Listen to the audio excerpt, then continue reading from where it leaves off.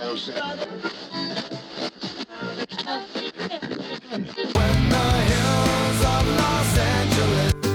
Angeles, I'm and most Hollywood nights. She goes to California, oh, California. What you say about Los Angeles? LA got the people saying.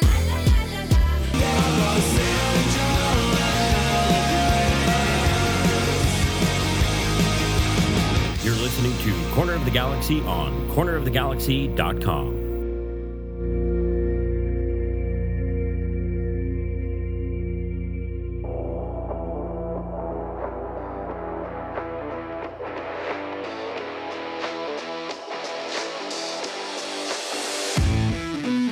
It's time for another episode of Corner of the Galaxy from the Box, the show that gets you behind the scenes of the LA Galaxy and into the minds of soccer reporters and MLS experts. Your hosts for the day are Corner of the Galaxy's Josh Gessman and LA Times soccer reporter Kevin Baxter. Let's start the show. Hello, everybody. Welcome to Corner of the Galaxy from the Box on cornerofthegalaxy.com, coming to you on a wonderful Monday, November the 15th. LA Galaxy into off-season mode. In fact, we think that perhaps everything will go pretty dark and quiet here for a little while afterwards. Galaxy probably wrapping up everything at the stadium. All the players probably packing out their lockers, headed out. We're going to give you a little bit of updates. We have some updates on some international players with the LA Galaxy playing. We have some information here, a little bit on the Galaxy's TV talk, some stuff we've touched on before, but want to talk about it. Dennis Te-Kloese and that decision still looming. And of course, the LA Galaxy have some finalists for some year-end awards, league year-end awards, not just the team year-end awards. Little contract updates as well. A whole bunch of fun little things that we have planned for you tonight. Maybe not the longest show, but we got some information. We're going to try to do our best to get it to you. All right. Joining us from Kingston, Jamaica, by the way, the U.S. men's national team getting ready to play Jamaica tomorrow on Tuesday. We're recording on Monday night, so tomorrow on Tuesday, they'll take on Jamaica. Two LA Galaxy players possibly going against each other. Joining us from Jamaica, it's Mr. Kevin Baxter. Kev, how's it going, buddy? All right, so I have some news from Jamaica, some Galaxy-related news. First of all, the media van that we took over to the team hotel to do interviews today had a Galaxy logo on it. I don't think it was LA Galaxy, but it said Galaxy in it, and so I thought that was an omen. O'Neal Fisher, as you said, on the Jamaican team. Sebastian Lletget did not play in the game against Mexico, but Greg Berhalter, the U.S. coach, said today with Weston McKennie out because of yellow card accumulation that Sebastian is one of the candidates to start in the midfield. Greg obviously wouldn't tell us his lineup. He said that would be determined depending on how people did in training today. I suspect that's not completely true. I think he probably knows. But to give you a little bit of a feel about Jamaica, I've been tested. I'm fully vaccinated. Yet to come down here, I've been tested 3 times in the last 5 days for COVID. Was tested at the airport when I got off the plane, could not come into the country until I passed that test. I had to sequester at the hotel until that test came in. Then I got tested here today at the hotel. And they're going to play the game is going to be played at Independence Park. It's a beautiful stadium. It's an old stadium. It was built in 1966 for the Commonwealth Games. It's like right up into almost a hillside. It's a beautiful stadium. Called Independence Park. Before that was called National Stadium. It's also called the Office. I don't know why it's called the Office. Maybe Steve Carell was here once. But it's the only stadium I've seen that has a football field ringed by a synthetic track, a blue synthetic track, and then outside the synthetic track is a velodrome, a bicycle racing track. I've never seen. It'd be great to have all 3 of those things going on at the same time. just running and the velodrome. Is the velodrome of unusual size? Is it very large? Because I've seen the one at Dignity Health Sports Park, and it fits inside a nice little building. Yeah, this one's pretty large, and actually I think it's out of use because it looks like it's just concrete now, and we know they're not concrete. The wood track's been pulled up. Supposedly there's a 35,000 seat stadium. And again, a gorgeous view from the stadium. We're told that 5,000 fans will be allowed in, supposed to be fully vaccinated. Outside in front of the stadium, there's a statue of Bob Marley. There's also one now of Usain Bolt. And in front of the statue of Usain Bolt is about, maybe 20 yard long, 3 lanes, tartan track. So you can sort of race your companions in front of Usain Bolt's statue. Did you do that because you are a former distance runner? I just didn't know if maybe you laid down I needed the real track, 25 laps at least. 10,000 meters was a sprint for me. So no, I didn't do that. Here in Jamaica, because of COVID, only about a third of the people are vaccinated, and it's not for a lack of vaccines, I'm told. It's just because people pay attention to a lot of social media and have been misled by a lot of things, and they just don't want to get the vaccine. But there's a curfew at 8 o'clock every night. So we've had to stay in the hotel. We can't go out to restaurants or anything. Everyone has to be in place at 8 o'clock unless they have a reason to be out. You need to carry all of your vaccine test information with you. If you do go out, you go to Starbucks. I don't blend in here, believe it or not. Yeah, I was going to say. So when I step across the street to go to Starbucks, I have to take all that information with me. I can be stopped at any time to show that stuff. By the way, speaking of another Galaxy thing, a little promo here. My story for tomorrow, advancing this game, is on Dave Sarakin, who we know the Galaxy assistant coach under Bruce Arena. He took over the U.S. national team after they didn't qualify for the last World Cup, took over when Bruce Arena resigned. 23 players, a record 23 players debuted in the 1 year that Dave was there. He coached 12 games. 23 players made their national team debuts with him. People like Weston McKennie, Zach Steffens, Anthony Robinson, Tyler Adams. A lot of the players that are core players, in fact, 6 starters in the Mexico game, made their national team debut under Dave Sarakin. Dave Sarakin doesn't really get the notice or the attention. He helped build this team. Now, Greg Berhalter's done a great job. 49 players debuted under Greg Berhalter. He's the fastest U.S. coach ever to 30 victories. Not taking anything away from Greg, but that 1 year, 2018, when everybody else was gearing up for the World Cup, Dave Sarakin got to take the innards out of the U.S. national team, start all over again with all these young players, and that's what we're seeing right now. Dave is such an immense part of the Galaxy's success over the years too. I mean, having covered that team, Kevin, during Dave's tenure there with Bruce, it was always it's always a weird sort of makeup of coaching staffs, right? Because when Siggy was around, Siggy wanted to do the talking, right? If you were going to talk to anybody, I remember specifically, I was at a training inside the stadium, and it was a preseason type of thing, and I asked, "Hey, can I talk to Siggy?" And they're like, he's pretty busy today, and maybe it was just me, like there weren't a lot of media there, so it was one of those things. So I was like, "Hey, can I talk to Siggy?" And they're like, "You know what? He's pretty busy today, so I doubt that'll work." I'm like, "Okay, hey, well, can I talk to Dominic Kinnear then? Because he's over there, and Dominic knows me. We'll be fine, whole deal." And they're like, "Okay, let me go find out and ask." And what happened next was Siggy Schmidt walked over to me because he found out that I wanted to talk to Dominic or somebody else, and they wanted to make sure he wanted to be the person that was talking to me instead of Dominic Kinnear. Bruce never had that problem. Bruce was like, who can I not talk to? And so Dave would come on our podcast. I don't remember if people remember this, but Dave and Pat Noonan, I think maybe even Kenny Arena a couple times whenever he was there, came on the podcast and would come on basically in place of Bruce, and nobody ever had any issues with that.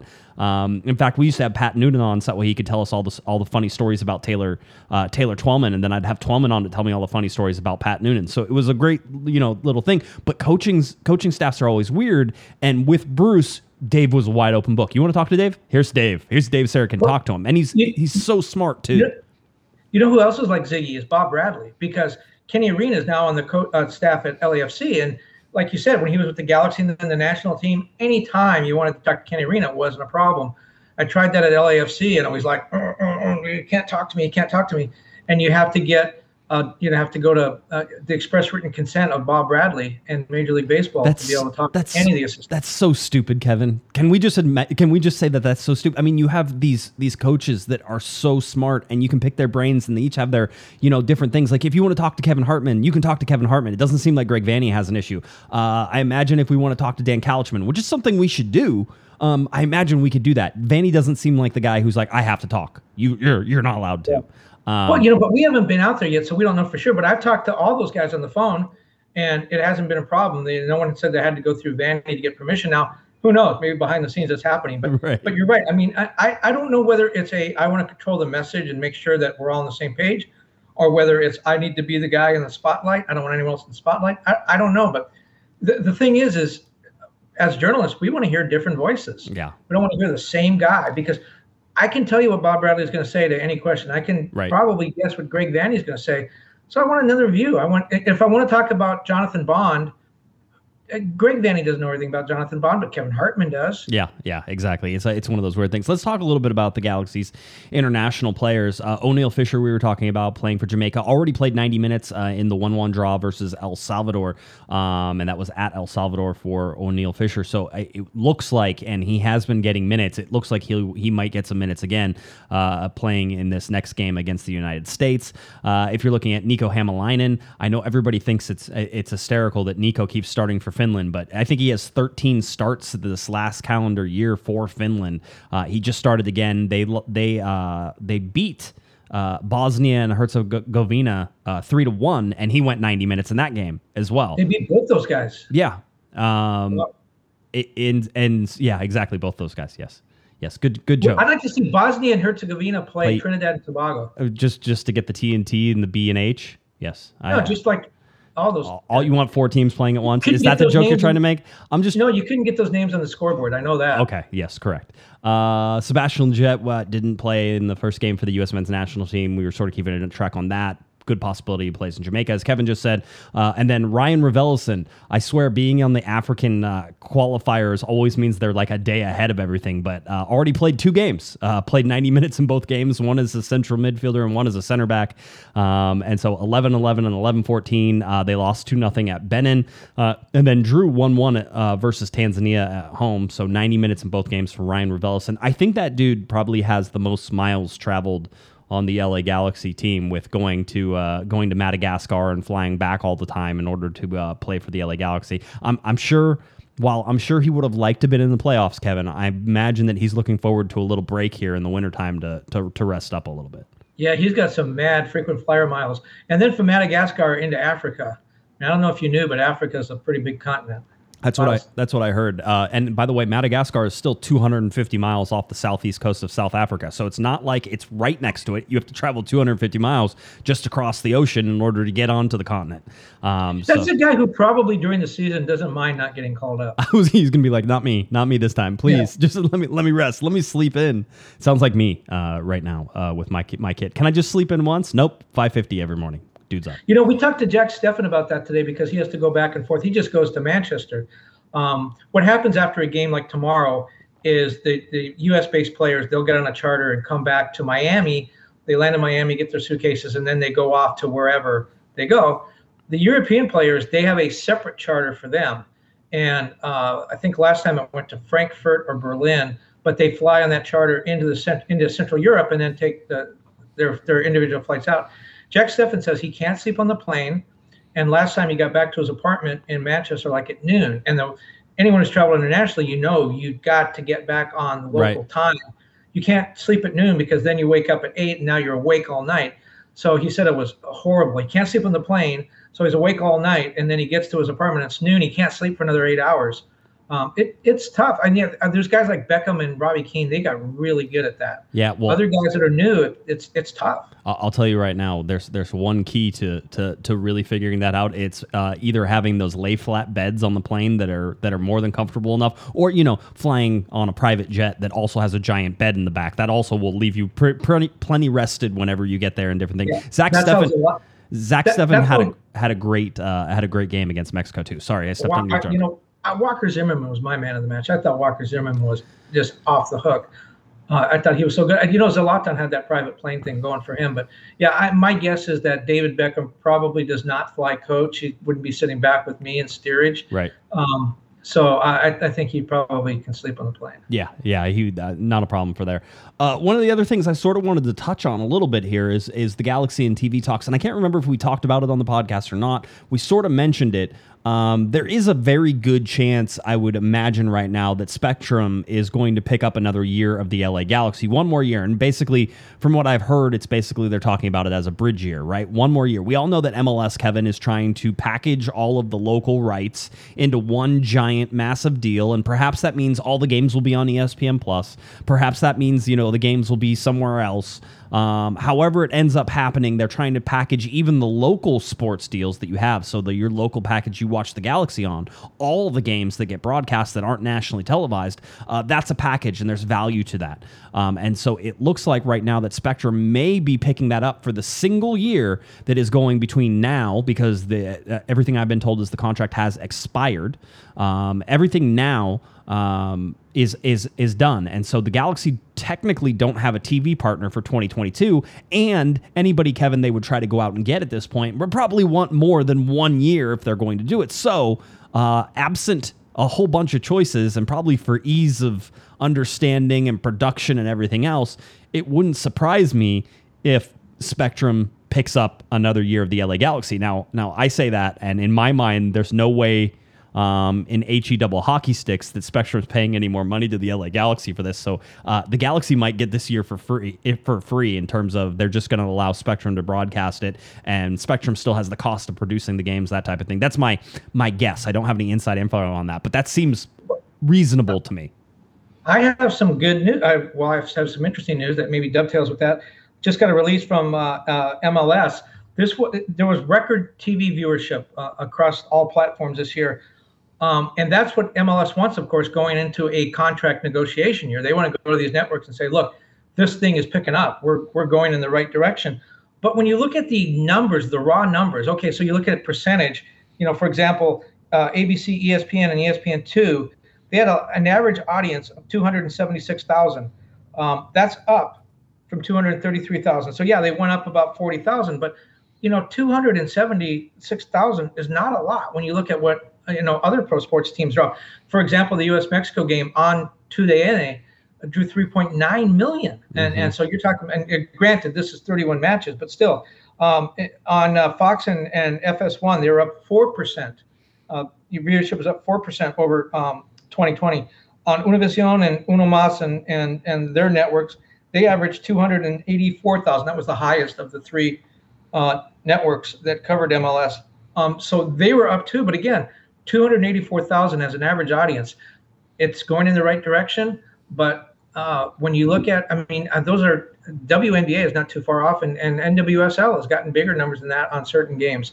So yeah, it's going up, but it's probably not where MLS would want to see it be. No, it's one of the things that's sort of lagging behind, and though they talk about, a huge TV deal is coming, you also have to look at the value that they're going to have to put out and lay out in order to get that type of deal. So I expect that they will get a deal, Kevin, and I expect that deal will be something that is more than the deal that they have right now, because just in terms of, overall just inflation of things, just the time period between the last deal they signed and this one, I would expect it would be more. But looking at all the things they're going to have to part with as well, includes all of those local broadcasts they're trying to package and how those go. There's a significant capital that is being spent on getting this higher number. So you're going to be getting a lot more soccer. The number is going to be higher. And in all actuality, it may be paying actually less per game or less per things than you saw before. And so... Well, here's something to look forward to look toward. All soccer now, as we know, is going on to streaming. Paramount has streaming. ESPN has all the European leagues now, save the Premier League, which is on streaming on Peacock. I'm told from TV people that that's where the audience is. It's the 18 to 34, sometimes skews a little bit older. These are people, like my son, who are totally comfortable with watching TV on a computer or having it broadcast on their TV screen. I am not. I'm from an older generation, and I'm just not comfortable with that. So, but that's where it's going to go. I'm quite sure this MLS rights package will have a lot of streaming content. That's where they put soccer. It's cheaper for the networks to do that. The drawback on that is the MLS is not the Premier League. It's not the Bundesliga. It's not a league that you will find because you want to see it. MLS is still trying to get the average American sports fan, as a basketball fan or a football fan, doesn't maybe necessarily like soccer. Those fans are going to get it by surfing their cable menu and coming across a match. That's why LAFC went from YouTube to Channel 13 this year. They found out YouTube was great, but you had to subscribe to YouTube and know the game was there. They want the casual fan to find the game. And if MLS goes to streaming in large numbers, like I think they will, they're not going to catch those casual fans. They're only going to catch the fans that know the game is there and go and seek it out. So it's kind of a double-edged sword. Yeah. Another thing with that contract, it's going to be really interesting to see. Does it go through 2026? In other words, do they tell the networks, you get the World Cup bump? Right. Because there will be a World Cup bump. You get the World Cup bump if you sign up now. We're going to go through the 2026 season. Or does it end at 2025 and then they do a new one saying, you want the World Cup bump? You can see it's coming. Here it is.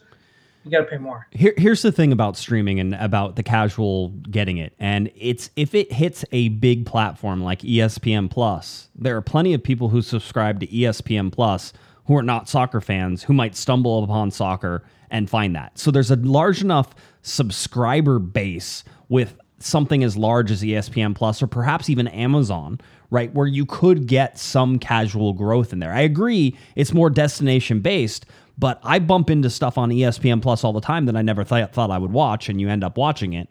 And you also have people with ESPN Plus that are there because ESPN Plus covers this game or covers international games or covers this. And so, again, you may not be interested in MLS, but you might be drawn in by, the Premier League or Serie A or, La Liga or whoever's amassing all these things. So where it lands is as big, as important as what that subscriber base is, because the larger subscriber base, the more people have access to your stuff.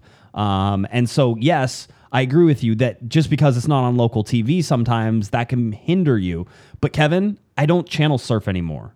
So I would never stumble across anything on regular TV. I'm either watching something on streaming, right? And by the way, I'm 40 years old. It's not like I'm some young spring chicken out here, but I either watch it on streaming or I am going exactly to that channel on television because I know that the U.S. is playing Mexico on this station.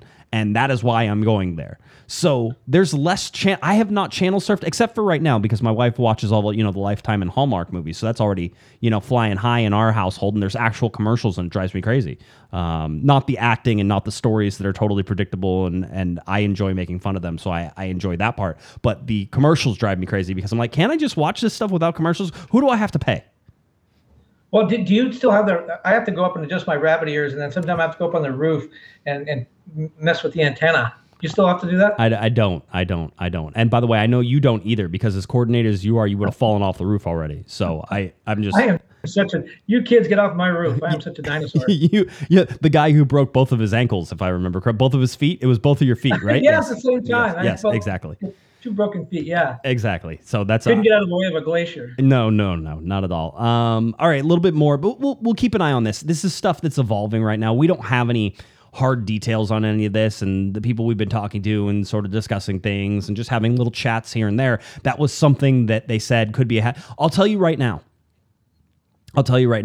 is that that it wouldn't be the worst thing in the world if the Galaxy were on Spectrum for one more year. I know it's difficult to find. I know there's different things to sort of, you have to be subscribed to, and it's cut off from some people. But overall, if it went somewhere else for just one season, I'm not sure you're going to get the production value that's already cooked in and already built in. You might not get the people who are already sort of baked into this pie. You wouldn't get Nikki. Nikki is the reason to keep it on Spectrum. Nikki and Kobe and Joe, I mean, those guys more than likely are going to go with the show, but you don't know that because, as we all remember, whenever Spectrum/Time Warner took over everything, Joe Tutino was not the voice of the LA Galaxy in their first season. And so that was a mistake, and they rectified that mistake, but it was a mistake nonetheless. And so imagine that other people have ideas sometimes, and sometimes they're going to be like, we don't want to go with the same old. Let's get somebody else besides Joe Tutino to announce our games on TV. And we all know that would be really stupid. It'd be like if someone picked up the Dodgers and go, we don't like the Scully guy. Yeah, exactly. Jaime Herrin? No, we don't need him. Let's find somebody else. By the way, here's a little teaser. Watch your computer screens next Monday. Could be, I'm not saying it is, could be, I'm hearing that perhaps the MLS home openers could be announced. Ooh, tease. Not the whole schedule, just the openers. I would like to point out to everybody that next Monday we will not have a show. In fact, we'll have no shows the entire next week. Is that just because of the announcements? Yeah, I don't want to do it. Yeah. I'm not gonna do it.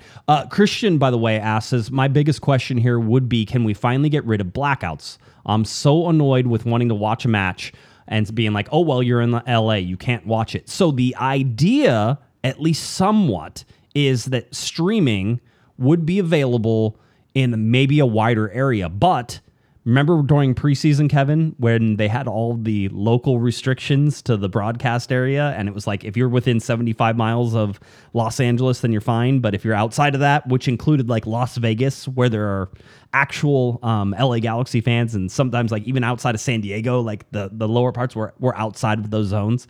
So I would say yes, but also no. And if somebody comes in and has the rights to that, they're going to monetize that accordingly. And MLS has shown that every chance they've gotten, Kevin, that it's not a nationally televised game, they're going to restrict the geography on that. So I would say I would hope that that's not the case. In a perfect world, my perfect world is ESPN Plus gets MLS. I think we just lost Kevin for a little bit. That's fine. I'm sure he'll be back. Oh, look, he's back. Okay, good. In a perfect world, ESPN Plus gets the package, right? And they put 0 blackouts on anything, and you can go on to ESPN Plus and watch any game that the Galaxy are playing in, and any other game that you want to watch, even if it's like, one that's still taking place in your city somewhere. That would be the ultimate, but there's reasons why that doesn't happen. And they're really stupid reasons, and stupid people make them up. Go ahead, Kevin. Stupid. I should just say that I am here in Jamaica, and the Wi-Fi is, I won't say the Wi-Fi is not good, but that it's not Jamaica's fault. I think it's just not talking to my computer very well. So I'm going to blame the LA Times computer. Also, I don't have all my technical wizardry that you've given me. So I'm kind of slumming it here. So if the thing freezes or if the sound gets a little wobbly, right, that's the reason why. I apologize for that. Also, we'd like to point out that that it also does this whenever Kevin's sitting in his house. So Yeah, I was going to mention that. Well, can I get on the LA Times for not providing you a computer to actually do like real podcasting? Because I would like to complain about that for you. Yeah, I think that you should. I mean, your camera overheats and freezes. It's like isn't this the most listened to pod in the LA Times pod lineup? I'm sure it is, although nobody would ever know, right? We just give it away, and they're happy to take it, and that's fine, and I'm glad people can listen. But yes, tell the LA Times that you like listening to Kevin and I on Mondays, and tell them that they need to get Kevin a real computer. That's what I would suggest. All right. And a raise. Yeah, and a raise while we're at it. Wow. Okay, just getting greedy. I was just trying to get you a new computer, and you want a raise. So anyway, yes, that's where we are. And somebody in Las Vegas says that nothing was blacked out. Some of those original preseason games, one of those games was absolutely blacked out because I got people in Las Vegas complaining about it, and I think they eventually had to adjust the geolocation on it in order to make sure that it was okay. But it was like one of the preseason games. Maybe it was even in 2020. I thought Gio was in Mexico now. I apparently not playing, right? He's a free agent. Giovanni Dos Santos is not playing. Expensive agent. Hey, his brother may be joining him very, very, very soon. So, all right. So that's sort of the interesting stuff, Kevin, with a little tease on the home openers. By the way, that was a rabbit hole we went down there. It's okay. It's fine. I tried to get you a raise and a new computer. I'll take that any day. That's always cool. That's always worth it to me. So I can stop seeing your computer freeze. So we talked about that. We're still in sort of a holding pattern here, Kevin. And I think you and I are believing that we are very close to an announcement here from the LA Galaxy on Dennis te Kloese and his situation within the club. We've told you now multiple times the LA Galaxy did exercise Dennis te Kloese's contract option. I was under the impression that they exercised it on the very last day of its ability to be exercised, and I believe that was right in the middle of October. So vote of confidence. That's right. We're going to wait till the very last time. Yeah, we really want you. Yep, exactly. And so...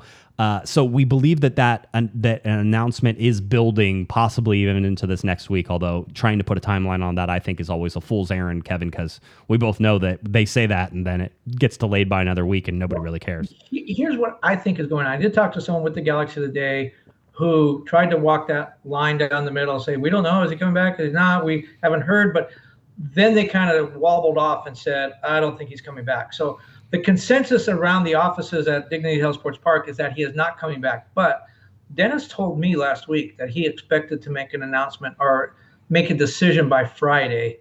And I took that to mean that he would let me know. He hasn't responded to inquiries about that. Leads me to believe that perhaps there's a little bit of arm twisting going on. Dennis has some offers to go elsewhere. There are some things about the job that he doesn't like, the way it's currently constituted right now at the Galaxy. He may have a little wiggle room to get some of the things he wants, but I know his family loves it here. His wife is from Mexico.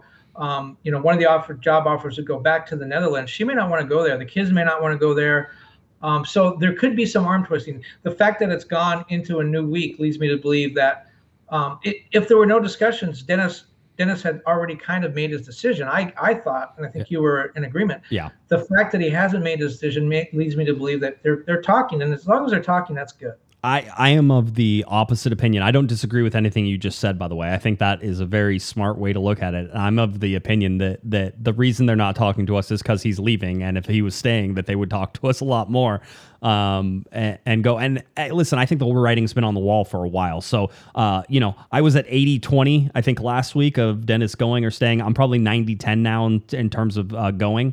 And so, I think it just ratchets up. And I think, again, this is different, though, Kevin, and I think it's important to sort of point this out. If Dennis Te-Kloese ends up walking away from the LA Galaxy, after they exercised his contract, they said, okay, Dennis, we want to keep you. Even if it was the last day of the contract, even if all that stuff, even if they did, they were like, okay, we want to keep you for one more year. And now Dennis, if he leaves, has decided, I don't want to be here anymore. And what leads to that level of, by the way, a guy who was at our live show, Kevin, and came and talked to everybody and seemed very happy and enthusiastic, as enthusiastically Dutch as he could possibly be.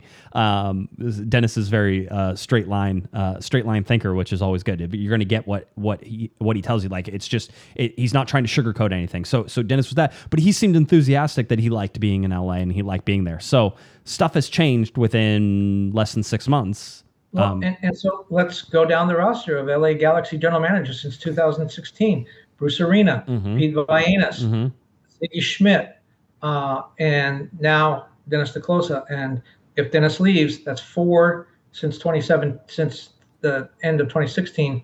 And now I guess Greg Vanney takes over. By the way, no segue at all, just throw it out there, one piece of information I didn't want to forget. The FIFA site visit people will be in town in Southern California beginning, I believe, Friday, maybe Thursday. They are doing what they do for, I believe there are now 16, 17 U.S. cities, metropolitan areas, because some of them aren't necessarily cities. It's like, it's Miami, but it's really not Miami. It's on Miami Gardens. So 16, 17 metropolitan areas competing to be one of 11 sites for the 2016 or 2026 World Cup. LA, they are looking at SoFi Stadium and they're looking at the Rose Bowl. This delegation from FIFA will be here 3 or 4 days. They're going to look at training facilities. The Galaxy training facility is one they're looking at. UCLA, LAFC's, which is very small. They're looking at those. They're looking at the stadiums. They're looking at they want to see the luxury suites. They want to see those things. Where can they hold fan fest? Where can they hold cultural events? So that's all going to be going on. We're probably not going to hear anything concrete. They're just going to say, we liked it. It looked really nice. What I'm hearing from the people I'm talking to is, I always thought, and I may have said this on the program more than once, I thought SoFi was a lead pipe cinch to hold the final. I just thought it was going to be there. It's a beautiful stadium. It's a new stadium. It's the most expensive stadium in the U.S. All that kind of stuff FIFA loves. There is a secret underground tunnel to get VIPs in and out of the stadium. FIFA loves that. It's right next to the airport. The chic of whatever can get on his plane and go back and not have to worry about LA traffic. All those things are great. The one thing that doesn't work, the time difference. If they want to hold this, have that game be on in prime time in Asia or in Europe, they'd have to start the game at 9 a.m. They're not going to start the game at 9 a.m. So what it's looking like now is, just reading the tea leaves from people I'm talking to, the final is probably going to be at MetLife. That's sort of the favorite right now. Semifinals at SoFi and maybe in Arlington, Texas.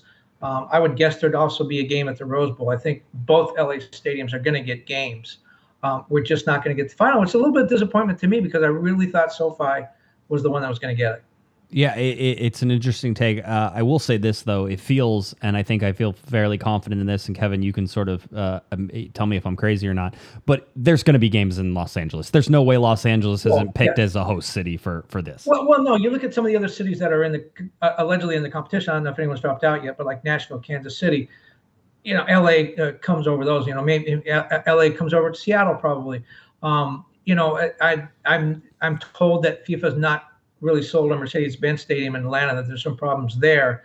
So, field size, like Las Vegas was a stadium they were looking at. The field's way too small. They played the Nations League final there on a field that was too small. Arlington, Jerry Jones has already said he's going to take out X number of seats to expand the field. He's promised to do that. FIFA's kind of on board with that. So you only have to eliminate 5 cities. And, right. 5 of them, Miami, they love the stadium there. It is regulation size, one of the few football stadiums, NFL stadiums that's regulation size. Yeah, I think it's going to be a record number of games, 84 games in this World Cup in 3 countries, but only group stage games in Canada and the U.S. From the quarterfinals are in Canada and Mexico. From the quarterfinals on, everything is in the U.S. And when you look at 11 cities, I think LA gets more than 1 game. They probably get a quarterfinal, maybe at the Rose Bowl, maybe 2 quarterfinals, one at SoFi, one at the Rose Bowl.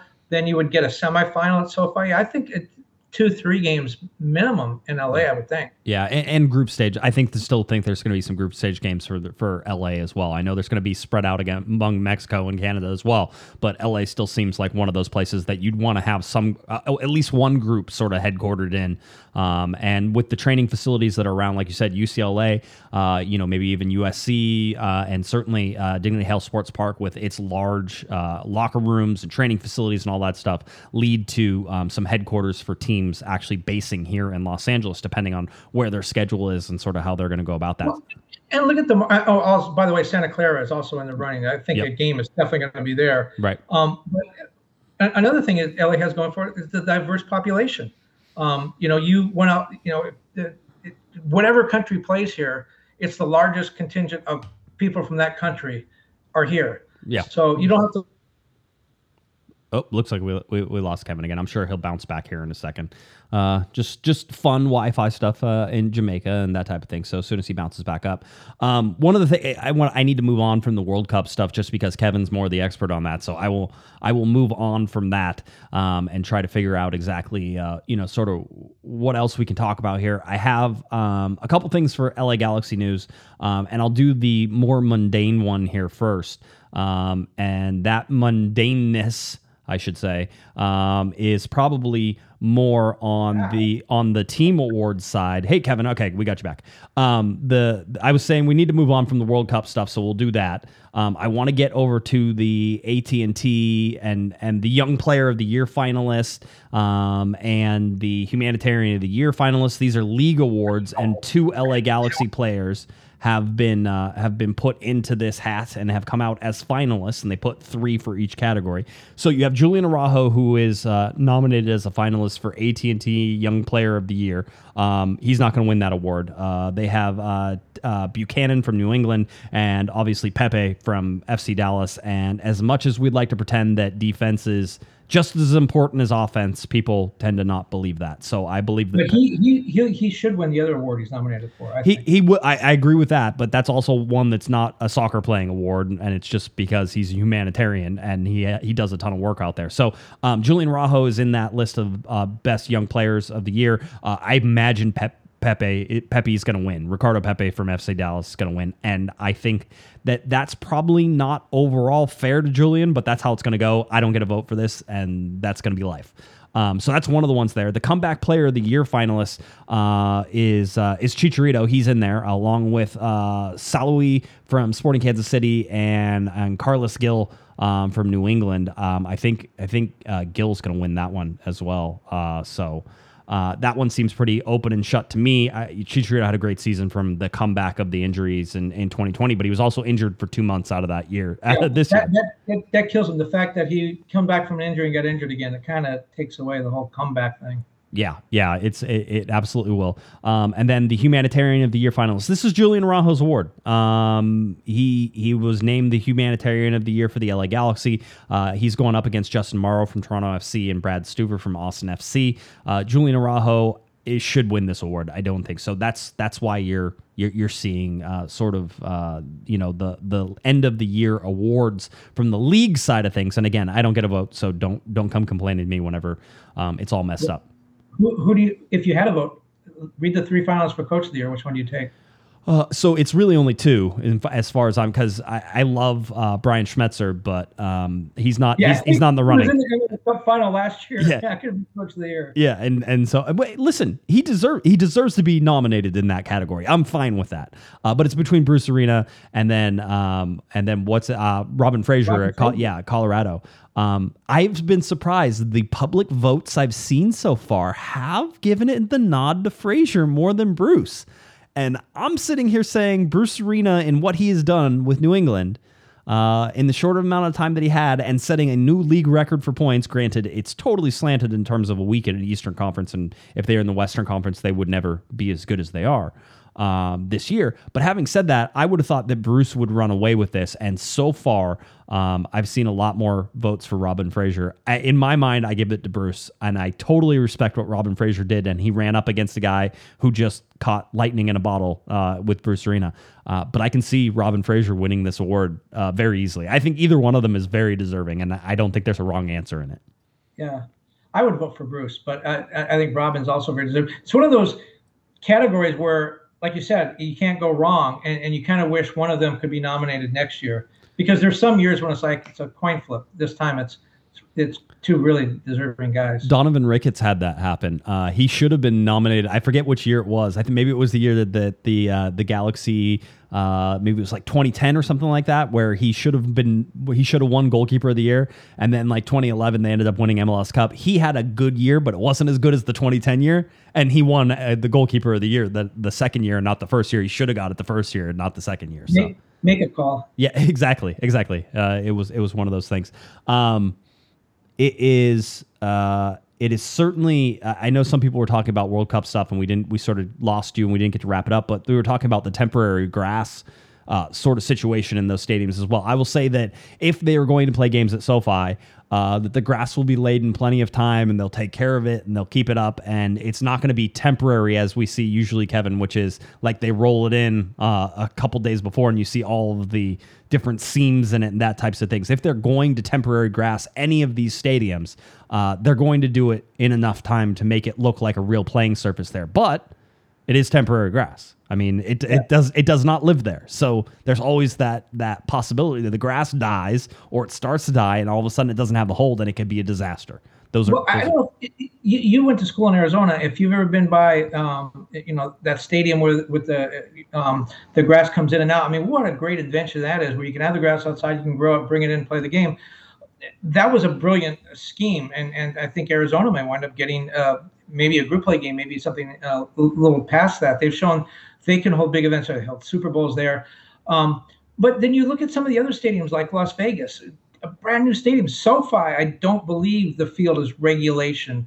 It's not 75 yards wide like it needs to be. It's a little shorter. Now, they can do some things to make that work. But, hey, if you're spending, $1.6 billion for a stadium, don't you add a few extra inches on each side to make it regulation for soccer? Not only knowing the World Cup is coming and the Olympics, but also knowing you could have Real Madrid, Barcelona there. You could have Bayern Munich come on a summer tour. You get 100,000 people or whatever your capacity is for those games. People that don't take into account the extra, and we're talking about a few yards on each side, don't take into account that extra space to hold a real soccer match there. I just think they're totally missing it. Well, I mean, you talk about Mercedes-Benz Stadium in Atlanta, right? And everybody talks about how that was designed with soccer in mind. And then you go look at the sight lines that they have for games on television, and you say, no, you squeezed it in. You didn't really plan for it, because if you did, you'd be able to see the near sideline, which you can't see because there's not enough room, and they crammed it in there. That's fine, but don't lie to me and tell me that you had, it was always planned to have a soccer team in there. Yes, it's barely big enough to fit a soccer stadium in there. And if you would have done it right, you would have the proper sight lines on television to be able to see it. And that's one of the reasons that if you look at that, Kevin, and say, okay, you're going to host a World Cup game, nobody's going to tolerate not being able to see the near sideline in that stadium. Well, and another thing with NFL stadiums is the field with the seats around it. It's kind of an oval like this, whereas soccer fields are more of a square, a rectangle. Yes. Yeah. So for corner kicks and all that kind of stuff, you don't have the guy climbing up into the first row to take the corner kick. The one stadium that got that right is Hard Rock. Is it still called Hard Rock? The one in Miami Gardens. That is a rectangular field. That is a regulation size soccer field. It's always interesting when we look at that. Let's wrap up this show. And again, we're in off-season mode, so if we don't reach a full hour, then we don't reach a full hour, and everybody will just have to survive off of 45, 50 minutes of a Galaxy talk per week. And we have another show. Another computer problem, and that would stretch things out a little bit. Let's try not to. Let's talk a little bit about more contract updates, and I just want to clarify one thing and sort of talk about different things that you're going to be seeing and understand where those sources of information are coming from. And one of the things that we have seen from the from the MLS Players Association is just this releasing of the list, Kevin, the releasing of the out of contract players and the team option players. And while this information is technically correct, it doesn't always tell the full story. And we'll highlight one Galaxy player in which it doesn't tell the full story, so that way you can sort of understand how this goes forward, right? Well, there are two players out of contract, right? Jonah and Sacha Kljestan. Easy. Yeah. Those are easy. There's nothing really to figure out there. They're out of contract. They can negotiate with the LA Galaxy to sign new contracts. And they're also free agents as on top of those. Both of them are free agents. So you look at that and say, okay, where does that put you in terms of re-signing them, not re-signing them? I think one of the other players that is, has some question marks, Victor Vasquez, right? But we know he has a club option, and so that's going to have to be discussed. Well, there's club options, Kevin, and then there's also club options that are triggered automatically by some event. Like, hey, if we win MLS Cup while you're playing for us, then you get an automatic extra contract year.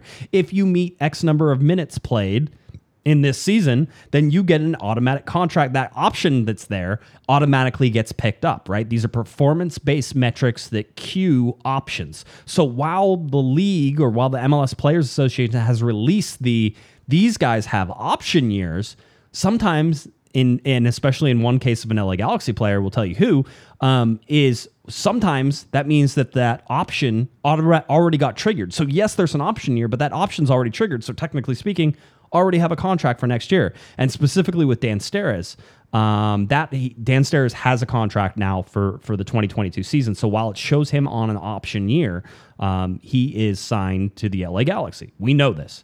And so we know that also puts the LA Galaxy in a situation whenever it comes to Dan Steres.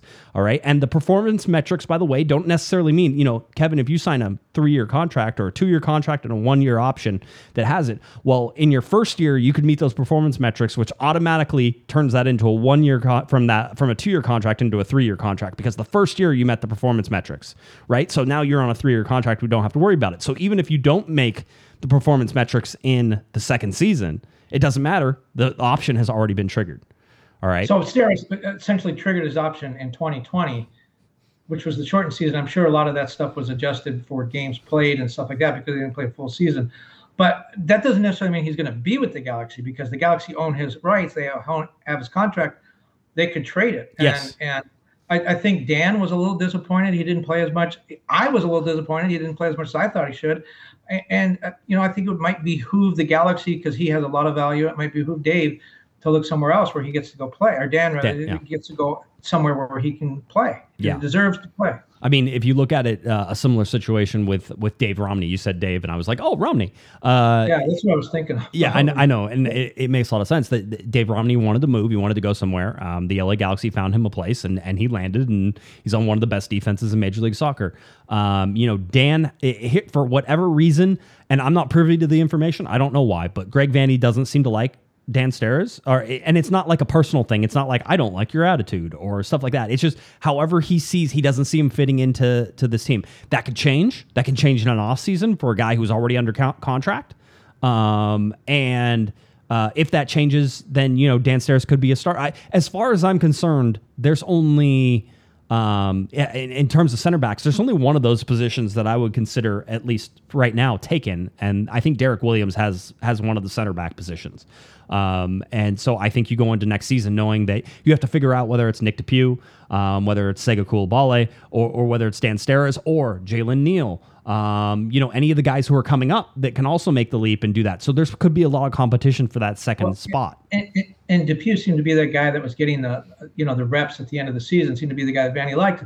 One thing about Dan Steres is that, Vanney was a defender. And I think that factors into this, because whatever it was with Steres, that he didn't like, or that it wasn't, his cup of tea, meaning Vanny. It's hard for Dan to overcome that, because Vanny is a defender and he has a very specific way of what he wants his defenders to play and what he wants them to do and the skill set he wants them to have. And if he's decided Steres doesn't have that, it's hard to win him over. Now, it could be different with a midfielder or a forward where he's not as intimately connected to that style of play. Walker Zimmerman talked today at U.S. national team camp about how he learned to play the ball out of the back and to make those line-breaking passes that Greg Berhalter wanted him to make. He was able to adjust his game to do what Berhalter wanted. We don't know what's going on in the intricacies of the Galaxy and what the problem is, but sometimes you can do that, like a Walker Zimmerman can learn to make those line-breaking passes, and sometimes you just can't adjust your game.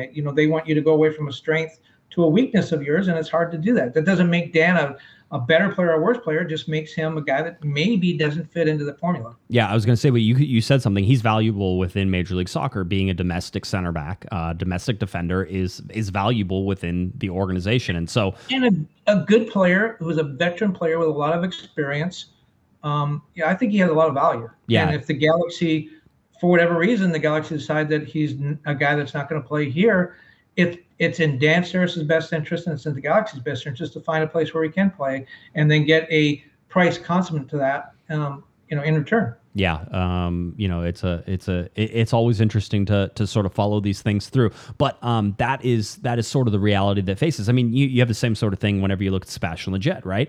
A guy who's being paid a lot of money in targeted allocation money. Is there a place, if the Galaxy go out and spend big this winter, as it's expected to happen for a designated player, and possibly put them in a midfield position, maybe a number 10 player, Kevin, is there a place on the team for Sebastian Lletget? And while I think it would be difficult to move him in terms of, one, how much he's making, and two, he's still a fan favorite. I know lots of people like to get sick and tired of Sebastian Lletget and all those other things, but it would be a PR hit to move Sebastian Lletget, absolutely. And do you have to worry about that? Yes, you have to worry about that. You have to worry about that if you get it wrong, for sure, because then everybody will be talking about the AJ De La Garza trade still like 5 years after it happened. Because those are the things that happen, around the league. So do you have to worry about PR hits? Yeah, you do.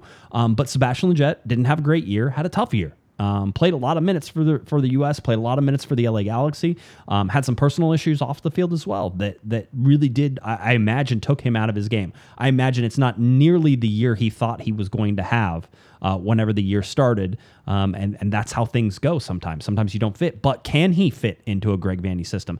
Can he work into a position where the LA Galaxy can utilize him to his fullest? Because he's a very talented player, or does he need to go somewhere where someone else will utilize him? It's funny because we always talk about this and we laugh, Kevin, but it's like, oh, where could Dan Steres go? Well, Bruce would probably take him in New England, right? It's like one of those. It's like, oh, Sebastian Lletget is going to leave the LA Galaxy. I wonder who would take him. Well, Bruce would take him in New England, And so, I mean, these are the types of things that you have to discuss in this offseason. But we look at players who are out of contract. We look at players who have contract options. We don't know whether or not those options are triggered most of the time, right?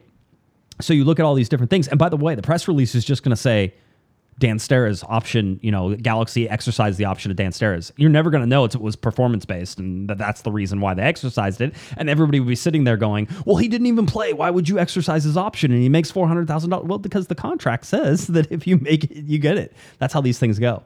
I don't think this offseason will be as busy as last one. I mean, what did Greg bring in, like 15 players or 15, 17, something like that. He's got the core that he wants, but there are obvious things that jumped out. Jonathan Dos Santos was not that box-to-box guy that he wanted. If Victor Vasquez doesn't come back, he needs to fill that role. So it's now to the point where I don't want to say fine-tuning, because it's a little bit more of a heavy lift than that, but I think we've identified where the holes are, and I think they're going to focus on a laser on getting those holes filled. And Jonathan Dos Santos' designated player contract now expiring is going to play a big role in that. So I think if Jonathan wants to come back, I think he's going to have to come back at under DP salary. And does he want to do that? Does he want to accept that lower salary to come back? there might be something to talk about, but I think the Galaxy want that DP spot more than anything. The Galaxy technically don't have to improve all that much, Kevin, just to really even vault themselves into a top 2 or top 3 spot really in the Western Conference. When you look at it, all the teams in the Western Conference lead 1, 2, 3, and 4, all finished with 17 wins. So you're talking about the difference for the LA Galaxy in 4 games. Nashville's coming over, though. Nashville's coming over as well, though. They are absolutely. And so, I mean, as we said, they're getting promoted, right? And Charlotte's going to come into the league, and they're going to go into the weakened Eastern Conference. And again, we'll have skewed things, and somebody will win a supporter shield for some reason, and everybody will pretend like that means something. So, I mean, that's the life we live in MLS, and soon we'll stop expanding. Probably not. And everything will sort of eventually find this equilibrium of how the conferences really shake out. But I will say that, you look at how the LA Galaxy played this year, Kevin, and there were games where they probably should have won those games, and they didn't. And because of that, I'm sure you could find 4 games pretty easily where the Galaxy could have won. So I'm saying that in MLS, as we've often talked about, the improvements or the things you need to do to be better than the other team come down to like single percentage points, right? Like 2%. You need to be 2% better. New England felt like they were 10% better than the entire Eastern Conference, right? But whenever you look at the Western Conference, look at the top 3 teams in there. 1%, maybe half a percentage is the difference between Colorado, Seattle, and Kansas City this year. Right on top of each other. I mean, Portland just sort of, floated into the 4th spot there.